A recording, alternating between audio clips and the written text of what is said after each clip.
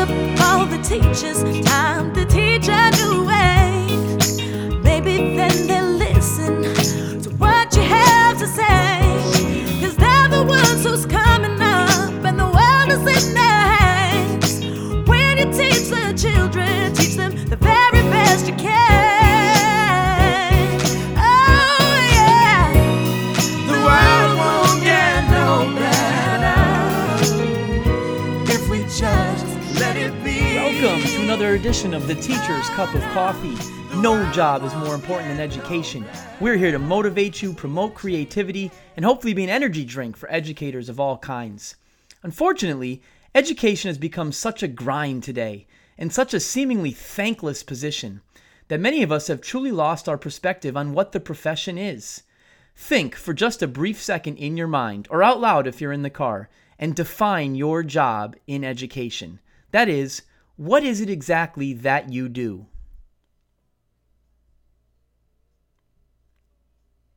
Nowadays, when we think of teaching, we think of state tests and unmet expectations and teacher unions that are viewed negatively and annoying parents and students and administration that are all just making it harder and harder to do our jobs.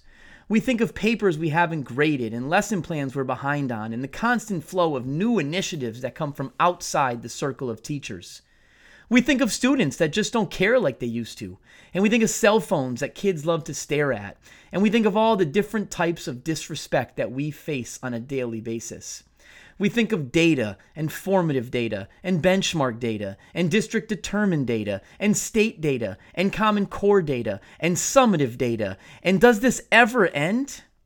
But none of this is why we got into teaching. If I asked someone working for a company in Silicon Valley what they do, they would probably respond with something like, I work for a cutting-edge tech company where we are trying to connect people to information more seamlessly. It is really cool work and my company is fun. Really, we are trying to make the world better. And this response would probably come from someone who works 60 hours per week staring at a computer screen. But on the inside, this someone feels like they are working at a cool place, in a cool industry, and on important stuff. Well, what happened to education? It was only 10 or 20 years ago that educators would at least say something like, I love the kids and I love having my summers off. Even that surface level response is much better than how most of us would answer the question of what we do nowadays. So, where did education get lost? Many people say it was lost somewhere in the document known as No Child Left Behind. Others say it got lost in the breakdown of American families that has completely led our educational system astray. Regardless, we as educators need to start to own this again. And owning it starts with defining it. So when faced with the question of what you do or why you do it, let's start to stick up for ourselves again. Let's be positive and let's remember how lofty the goals of education are. And let's remember how important our career is. And let's not wallow in the challenges, but instead remember why we keep showing up despite all of these challenges. Let's define ourselves in these ways. I wake up every day to try and impact at least one young mind. Or, I teach because people matter to me. I want to make sure my students feel valued and feel like they can grab their futures and shape them any way they want. Or, I love my students and I love seeing them learn new concepts and master new skills and ask questions that matter and define problems that I didn't know existed. There really is no profession more important to the future of our world than education. This fact is not disputable.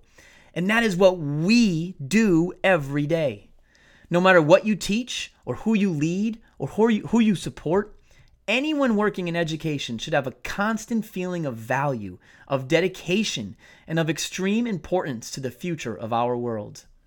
And despite all of the challenges, let's also remember that this is fun.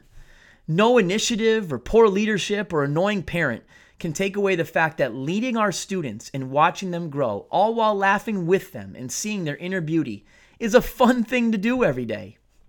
You know, building an app is definitely cool, or writing a book, or designing clothes or buildings or new platforms.